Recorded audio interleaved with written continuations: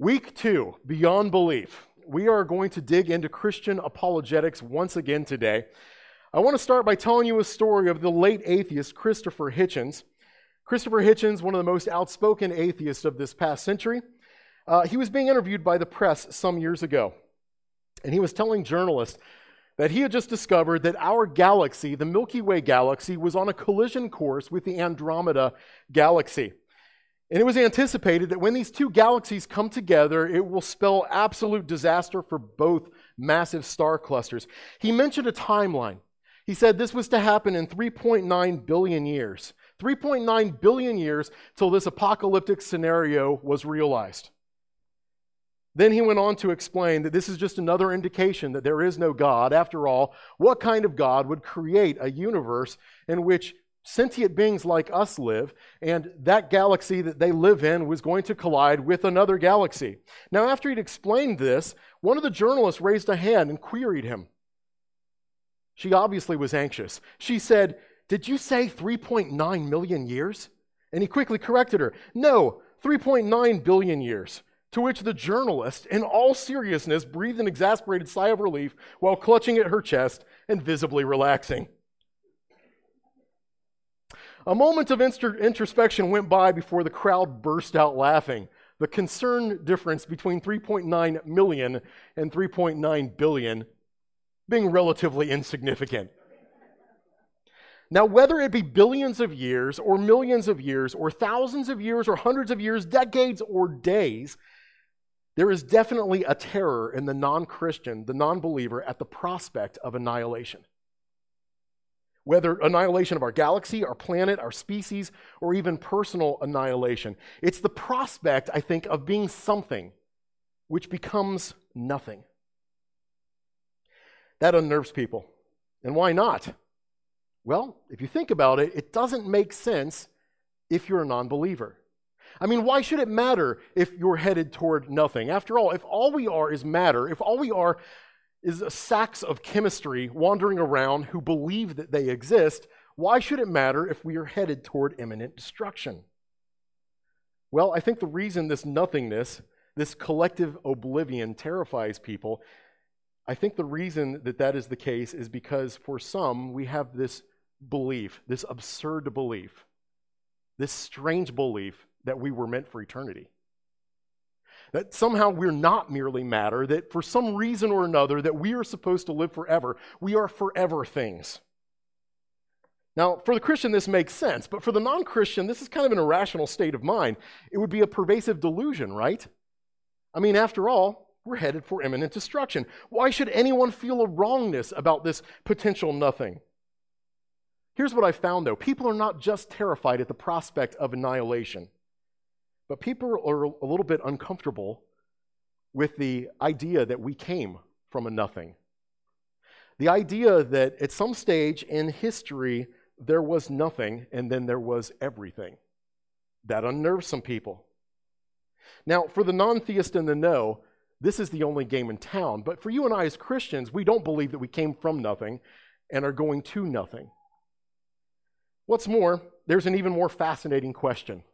If this universe emerged from nothing and it's headed toward an imminent annihilation, if entropy guarantees that all heat will basically spread indefinitely until we die what's called the heat death and matter ceases to be usable, if we are bookended from nothing and nothing, the more interesting question is, why on earth in the middle is this elaborate something existing? How very strange. This is the question we'll be addressing today. Before we dig into it, let's go to our Lord in prayer. Our Lord and Master, our God. Father, in the book of James, James told us that if any of us lacks wisdom, that we should ask. And so God, right now, because we're going to deal with a kind of a difficult topic, it's simple, but it's difficult. Lord, I ask that you would just open our minds up to understanding. Father, fill us with your Holy Spirit. And God, I pray that both I, as somebody who's speaking, that, Lord, you would speak through me and past me if necessary, and Lord, that you would be with the ears of those who are hearing, with the hearts and minds of those who are listening, that they would do the hard work of listening and applying. God, we want to learn from you today, and we want to learn not just from the book, the scriptures that you gave us, but we also want to learn from the book of creation and see you through the natural world. Lord, to that end, make us aware. We love you, O God. It's in your name we pray. Amen. A comedian was discussing people griping. He said, it's the strangest thing. You get on a plane, and he says, you're on a plane, and you're traveling across a continent in a matter of hours. And people are griping and moaning because the Wi-Fi is not quite working the way we wanted it to. And he's like, it's so absurd. We have just everything, it's wonderful, and yet people are just disenchanted. It's like we just expect these miracles every day. He said, every one of us, when we're on a plane, should just be gripping the seat the whole time going, whoa, whoa, I'm in a tube of metal in the sky. I am engaged in the miracle of human flight, but people aren't that way. We tend to experience wonderful things all the time, and yet the amazement just bypasses us. We take them for granted. You don't have to get into a plane to be amazed. To be filled with wonder, all you need to do is stop for a moment and be seriously introspective about any aspect of this life. Just stop and begin thinking. Meditate and become deep on some issue. You'll find yourself amazed. When was the last time you were amazed? When is the last time you experienced the world and went, whoa, what is happening right now? Was it when you sat up in bed this morning? Or when you looked at yourself in the mirror and you made eye contact with yourself? Not a cause for amazement with most of us. Maybe a little bit underwhelming. Was it when you took the first sip of coffee this morning? Or has it been years? Has it been a long time since anything in this world struck you and you went, wow, this is incredible? Before we begin today, I want to talk briefly about apologetics again. And so let's look at our scripture passage for memory this month. If you guys have your Bibles, I hope that you have begun studying this. We want to memorize one verse, at least one per month. And so this month, we're digging into 1 Peter 3:15. 1 Peter 3:15. And I want to give you a quick synopsis of what this verse means after we try this. Ready? Here we go.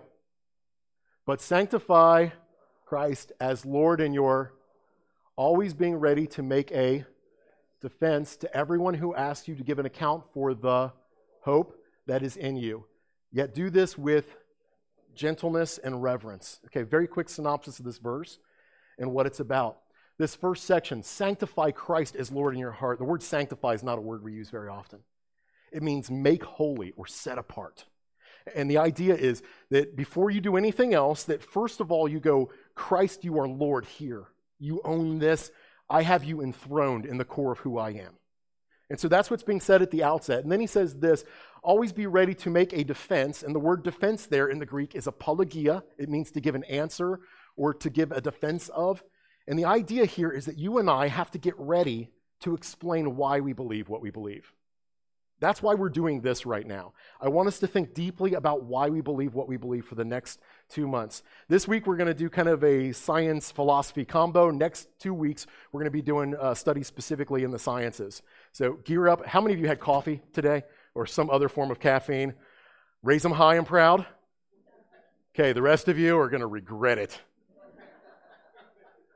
All right. Always be prepared to give an account for the hope that is in you, yet do this with gentleness and reverence. The word hope in Christianity means something different than the way the rest of our world uses the term hope.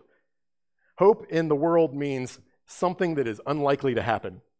So I hope I win the lottery, which means I'm not going to win the lottery, but wouldn't that be great if I did? Especially because I don't play. All right? That's what hope means in our world. In Christianity, the term hope means an expectation of something that definitely will occur. It is looking forward to something that is going to happen. So be able to explain the hope that is in you, yet with gentleness and respect. In other words, don't be a jerk. That's one of the core messages of Christianity. Please don't be a jerk. Be nice to people. Be kind. Be generous. Be genial. Okay. The first question that ought to rightly be asked. Leibniz, Gottfried Wilhelm Leibniz, was a philosopher. and a Christian philosopher. And he has this statement, and this is the core statement of an argument he made called the Leibniz contingency argument for the existence of God. I'm not going to do that argument in detail today. If you want information on that, I'll do that for you another time. That being said, here's what Leibniz said. He said the first question that should rightly be asked is this: why is there something rather than nothing? Why is there something rather than nothing? Today we're going to talk about nothing for a little while. Now this has all the potential to be one of those terrible, like, who's on first comedy routines. If you're not familiar with the Abbott and Costello comedy routine, Who's on First, go watch it on YouTube this week. It's a lot of fun. But here's the deal. We're going to be talking about nothing. And this is what I mean when I say nothing, no thing. So if anybody asked you today, what'd you talk about at church today? You would say, nothing. And you could say it rightly and laugh, and they wouldn't think it was funny. All right. Aristotle gives us a description of what nothing is. Here's what he said. What is nothing? Nothing is that which rocks dream about. Thanks, Aristotle. Nothing is that which rocks dream about. Okay. Nothing is more simple than nothing. Nothing is more simple than nothing. Here's what I mean by that. Do you know what's easier than tying your shoes? Not tying your shoes. Not tying your shoes is easier than tying your shoes. Do you know what's easier than doing algebra? Well, a lot of things. But what's easier than doing algebra is not doing algebra. Do you know what's easier than preparing a meal? Not preparing a meal. Nothing is more simple than doing something. Do you understand?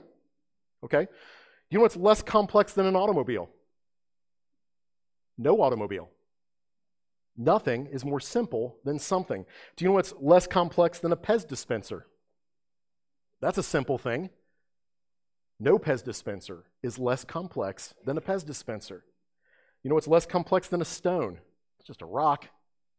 No stone is less complex than a stone. Nothing is more simple than everything. Do you know what's more simple than the most simple thing you can imagine? Say one electron. One electron is a very simple thing. Do you know what's more simple than that? No electrons. Nothing is more simple and more easy to explain than anything. Nothing is more simple than everything. Now you might be going, why on earth did we do this? And why on earth did I not drink coffee this morning? Here's the deal. Nothing has no parts to explain. It has no rules to follow. Nothing has no features. It is no thing. Nothing is more simple than nothing. So when anybody asks you what you learned at church today, nothing is more simple than nothing. So why did this universe come into being? How is it that this universe can exist? Why would a complex universe come into being? Now, some of you might be objecting immediately, and you might be thinking, well, who says the universe came into being? Maybe the universe is eternal.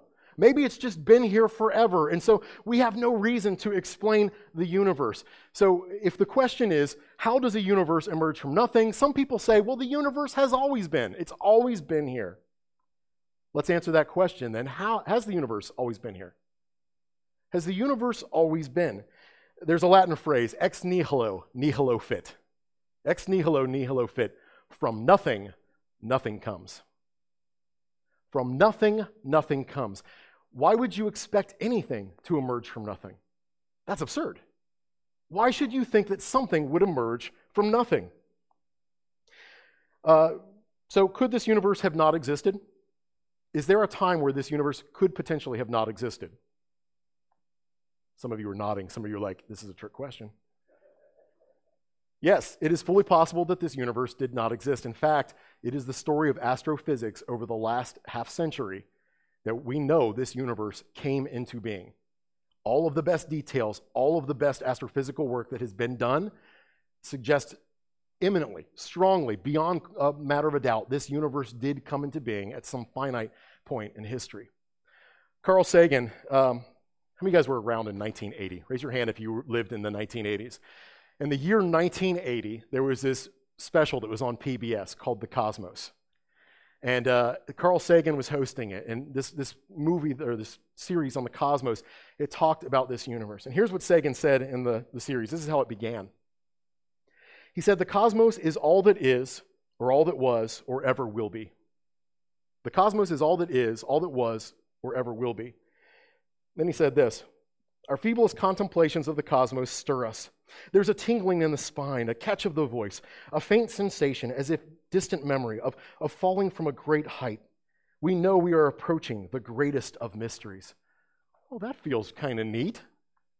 How about that, Carl Sagan? The problem with Sagan's statement is that it's incorrect. And Carl Sagan, even when he uttered it, knew it was incorrect. Sagan was one of many intellectuals in this past century hoping to discover some way that our universe might be permanent in the past. And yet all the discoveries of astrophysics say otherwise. There is a discrete starting point, an absolute starting point to this cosmos, which means that before this cosmos existed, nothing. This universe had an absolute beginning. This is, by the way, the dominant secular view for explaining everything we see. All the rules, all the substances, all the forms of energy, everything emerged uncaused and out of nothing. If you think that I'm cherry-picking phrasing here, let me be very clear. Anthony Kenny, one of the greatest atheists of this past century, said it this way. He said a proponent of the Big Bang Theory, at least if he is an atheist, must believe that the universe came from nothing and by nothing. Nothing, everything. So we'll save the question of how a universe emerges for next week, but for right now I want to answer the question why. Why is a universe here? Why something rather than nothing at all? Would you guys agree with me that the universe is a rather big and complex something? I think that it is. So why? Why does a universe come into being? Well, some people argue that we shouldn't have to ask. We shouldn't have to answer. That question is unfair, they say. Bertrand Russell, again, one of the greatest atheists of this past century. You guys all know what an atheist means, by the way, right? Atheist means somebody who believes there is no God. So just so we're clear, I'm quoting almost exclusively atheists and agnostics today. I want you to hear these things in the words of people who believe these things, so you know it's not just me kind of sniping at straw men. Here's what Bertrand Russell said. He said, the universe is just there, and that's all. The universe is just there, and that's all. Doesn't require explanation. It's just there. William Lane Craig, one of the great Christian philosophers, addressed this issue. Here's what he said. He said, imagine you and a friend are walking along in the woods, and you suddenly come across a shiny sphere lying on the ground. You would naturally wonder what it is and how it came to be there, and you would think it odd if your friend responded thusly. There is no reason or explanation for it. Stop wondering. It just is.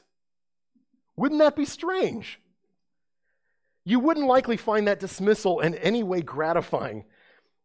But what if the shiny sphere were bigger? What if it weren't a small shiny sphere? What if it were the size of a skyscraper? Would you then be willing to accept that dismissal? There's no reason to explain it. It just is. Or would you still find it intellectually dishonest? What if that sphere were the size of the cosmos? And here's what he says. What is true of a small shiny sphere is even more true of the universe as a whole. Why is it here? Why are we here? So how do people answer the question, why are we here? Generally one of three ways. The first way is to say, don't ask. Just don't talk about it. Don't ask. Don't think about it. And I'm guessing if you go start a conversation with non-believers this week, I can almost guarantee you will find many people going, let's not talk about this. Now, why would people respond that way? What is so scary about the question that it causes people to flee when they merely hear it? Could it possibly be that they know where this question will lead? I think so. So here's your option. You can say, let's not talk about it. Or you could say this, we are one cosmic accident. We are one huge, ridiculous blunder. This universe is a series of blunder after blunder after blunder that resulted in this weird scenario where sentient creatures realize they exist, and for some reason, they seem to think they have purpose and meaning. That's one option. You, we are all part of an enormous blunder. Now, the problem with that is that if if that's the case, then any question of why becomes a nonsense question. Because we are the result of a nearly innumerable series of cosmic accidents. Accidents that allowed for us to exist, but really, what can be said of us? We are sacks of plasm and chemicals. There is no meaning, no value in the human experience. And don't take my word for it. Listen to Richard Dawkins describe it. Here's what he said. In a materialistic universe, in a universe that's just made of matter and energy, space and time, in a materialistic universe, there is at bottom no design, no purpose, no evil, no good. Nothing but pitiless indifference. This universe does not care about you. It did not intend to make you. There is no intention. There's no real direction or directive save that we're headed toward imminent destruction. In the great cosmic story, you have as much significance as the soil between your toes or a swarm of gnats that is here today and blown away in the wind tomorrow. We are all doomed to an individual and collective extinction. The universe itself will die. All astrophysical evidence agrees on this issue. The universe is headed toward imminent destruction. As William Lane Craig has described it, all the greatest achievements of humanity will be lost amidst a universe in ruin. Who's happy? It was interesting. I got in the car about 5:45 this morning and started driving in here, and guess what came on my playlist? Kansas is Dust in the Wind. If you've ever heard the song, it's fantastic. I like to think about those eminent philosophers describing it this way. You've probably heard of them, Bill and Ted. When they were talking to Socrates, or as they called him, Socrates, and they're like, all we are is dust in the wind, dude. And he didn't get it, so they scoop up some dust and they're like, dust in the wind, dude. Right? And he's like, oh. That is a great illustration of who and what we are if there is no God behind this, no ultimate purpose or meaning. If all we are is material, this universe came from nothing and is headed to nothing, you and I are totally worthless. No matter how much you try to create your meaning, it's all a delusion. It would be like that gnat we were just talking about that got blown away in the wind. Imagine that gnat could scream out in its little gnat voice and says, I am emperor. But it's dead. Who cares? That is what many people are doing with their lives. This means something. Not if you're all headed toward destruction. It doesn't. And I'm not alone in saying that. Again, Kai Nielsen, one of the greatest philosophers, atheistic philosophers in history, said this. He said, we must build our lives on the firm foundation of despair. But there's another option. What is the other option? The other option is that this universe was and is intentional. There's a purpose behind it coming into being, but here's the problem with that. In order to have a purpose, you must have one who bestows purpose. You cannot have intention without having intentionality. There must be a mind behind it. Because if it's inanimate, if it's just nothing but a force, nothing but matter, there is no intention. There could never be intention. You wouldn't look at a rock and say, what's that rock up to? What's the meaning of that rock? What's it about? It has no mind. It's not about anything. Even if it's holding down a stack of papers and we're like, that serves a purpose, we're still imputing a meaning to it. It's the observer, it's the mind that describes what meaning is. For us and this universe to have meaning, there must be a mind that forged it. And that is precisely what the gospel portrays. That is precisely what the scriptures convey. There is a God behind all of this. It means something. So what about it? Is this world a colossal accident, or was it intentional? Was there meaning and purpose infused into this existence? Let's think about the cosmos for just a second. I want to discuss the uncanny cosmos. Uncanny, everyone say uncanny. Uncanny is a great word that we use too seldom. Phenomenal word. Put it into your vocabulary right now. Here it is. Uncanny means being beyond what is normal or expected. Uncanny, suggesting superhuman or supernatural powers. It's something that is weird, something that is eerie, something that is cryptic, something that is deep, mysterious, strange, fantastic, odd. Uncanny.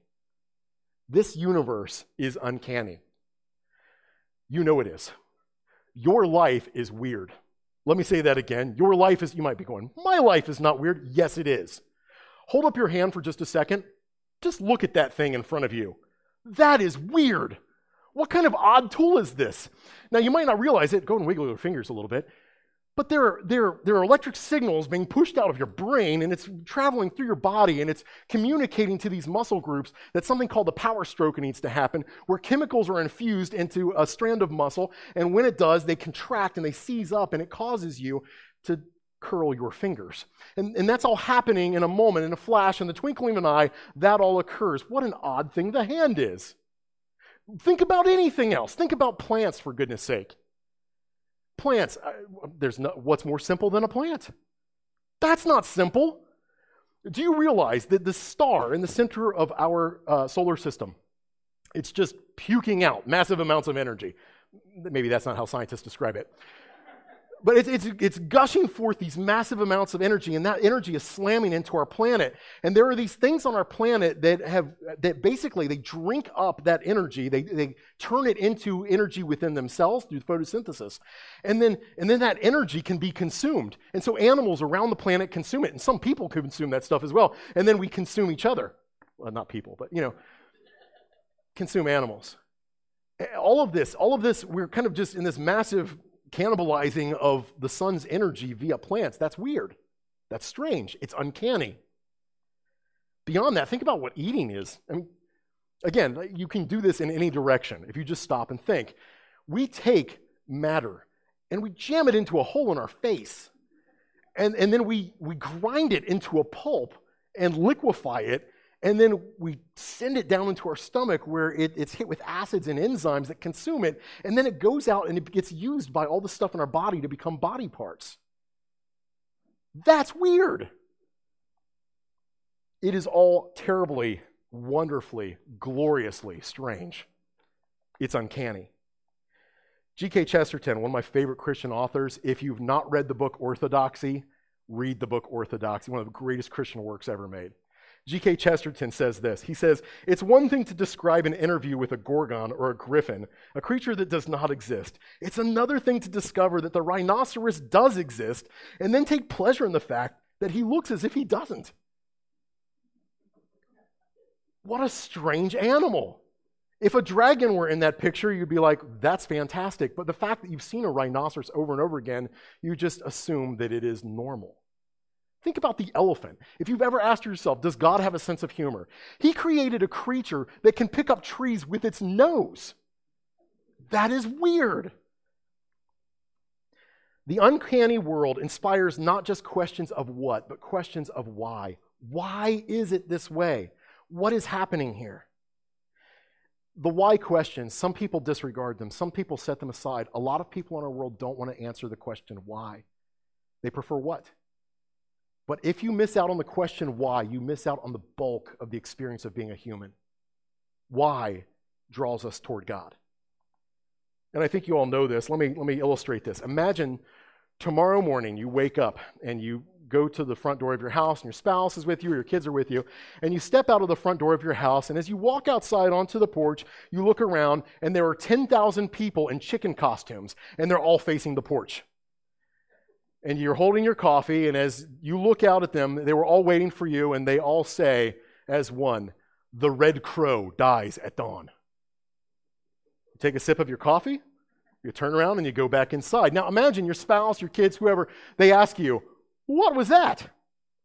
Well, answering the question what would be, well, I stepped out onto the front porch, there were 10,000 people who appeared to be dressed as chickens, and then they uttered some cryptic phrase, then I came back in. Does the what question help you? What question do you want an answer to? Why? Why did that just happen? What is going on here? Why is this occurring? The why question is important. Let's consider the why of our universe. I want you to just think about our universe for a little bit. Here we go. We're going to run through a litany of aspects of our universe. This is a universe of order. We're going to dig deeply into this over the coming weeks. 2 weeks from now, we'll hit this really hard. This is a universe of exceedingly intricate fine-tuning. Carl Sagan, again, an agnostic, said this: "If you wish to make an apple pie from scratch, you must first invent the universe." If you wish to make an apple pie from scratch, you must first invent the universe. Do you know what he means by that? Take the simplest feature of your human experience. There are innumerable physical laws that come into play that allow that to take place. There are thousands and thousands and thousands of them operating at any given time. There are millions of intricate features that must work together in order for you to do something like baking an apple pie. If you desired to pick your nose right now, and I know you do, if that were your desire, think about all the physical laws that must be in play to bring something like that about. And yet we take them for granted every day. They're operating all the time. Why? We live in a universe that allows for life. When you assess physical laws, you're going to be amazed. If you understand what's there, it's amazing. But when you begin looking at life and what transpires with life, it is mind-blowing. It's incredible. It's uncanny. This universe allows for life. Now, the big question in the life sciences is abiogenesis. How does life emerge from non-life? How do we get any life to begin with? From non-life to life is an enormous leap. It's almost as if it can't happen naturally. Almost as if. Information encrypted into DNA, and again, DNA is one of these things that we've only learned about recently. You know, it's in the cosmic scheme of things, we have not known about this very long. But there are double helix strands in your body, they're in every cell in your body, that contain all the information to rebuild every part of who you are. They are encrypted and encoded. They have start and stop sequences, so they tell the body, here's how to make this protein start here, stop here, send it out. And it goes through pathways throughout your body, and it's happening nonstop right now. It should beg the question, why? What is going on?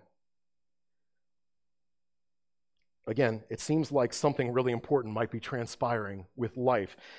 The former director of prenatal research, the Prenatal Research Institute at the University of Cincinnati, is a man by the name of Reginald Sang. He's a physician, or was a physician, in the neonatal unit at Children's Hospital.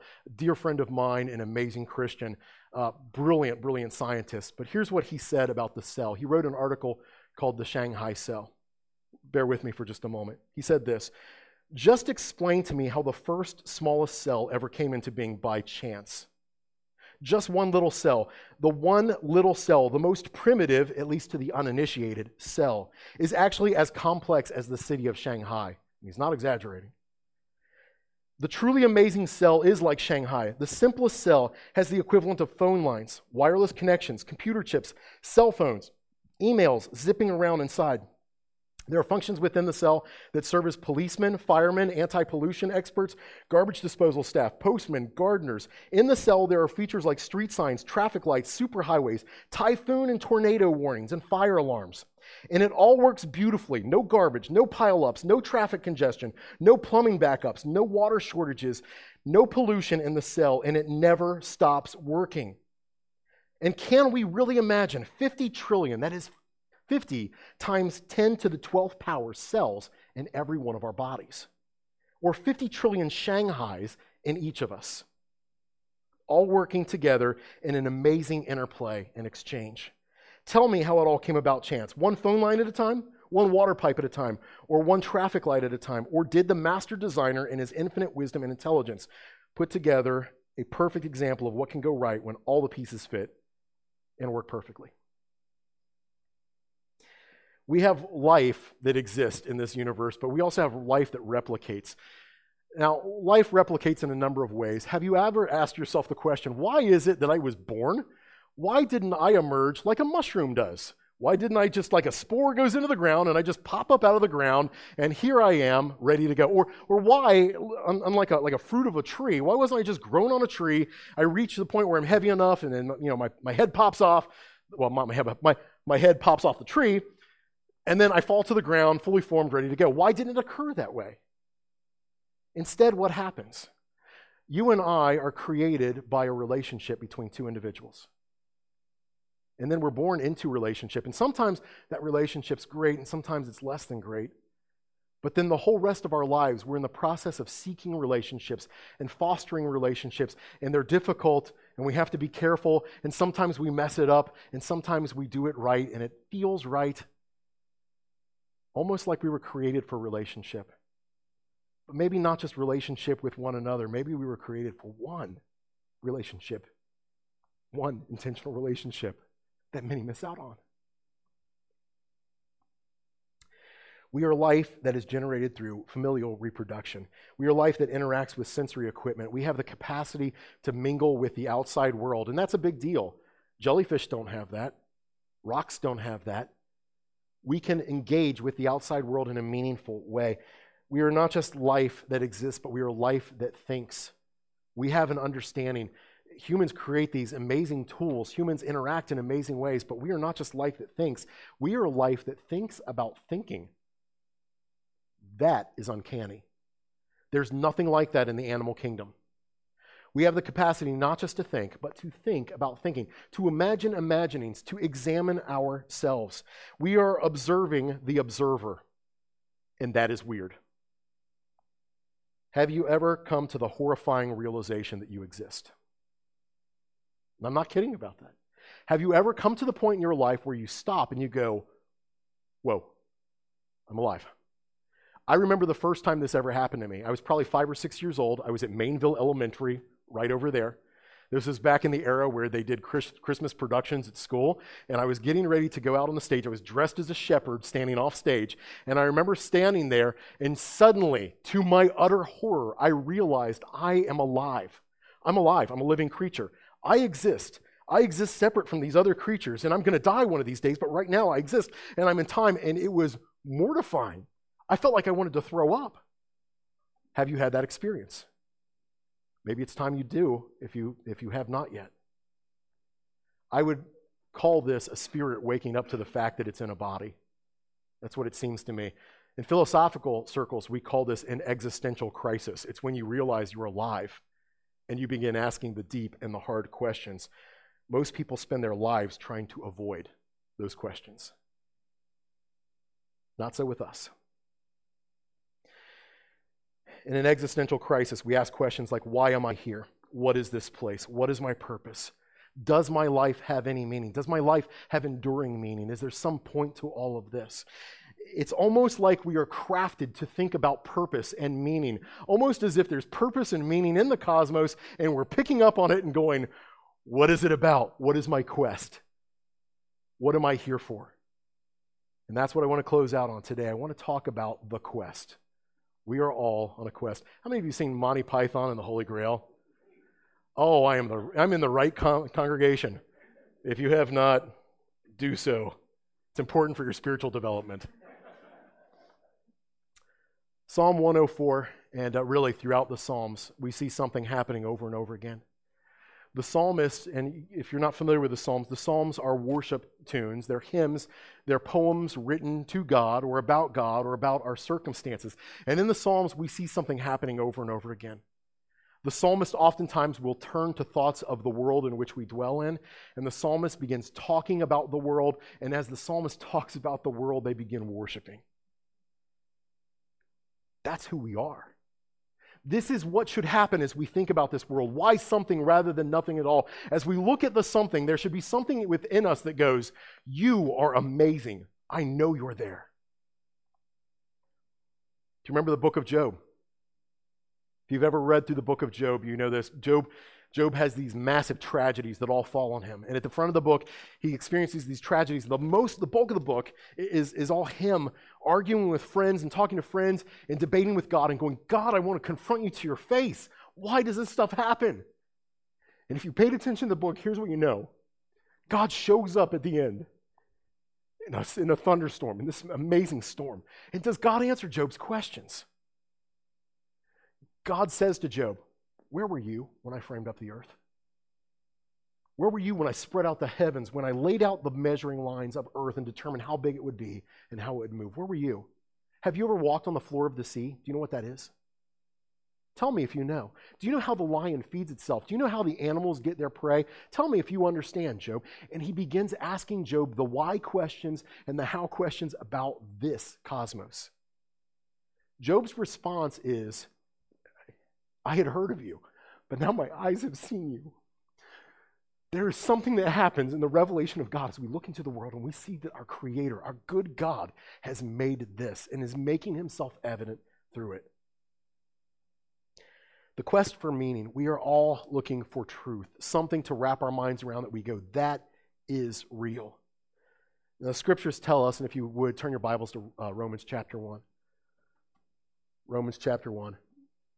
Paul's writing to the church at Rome, and the scriptures are very clear here.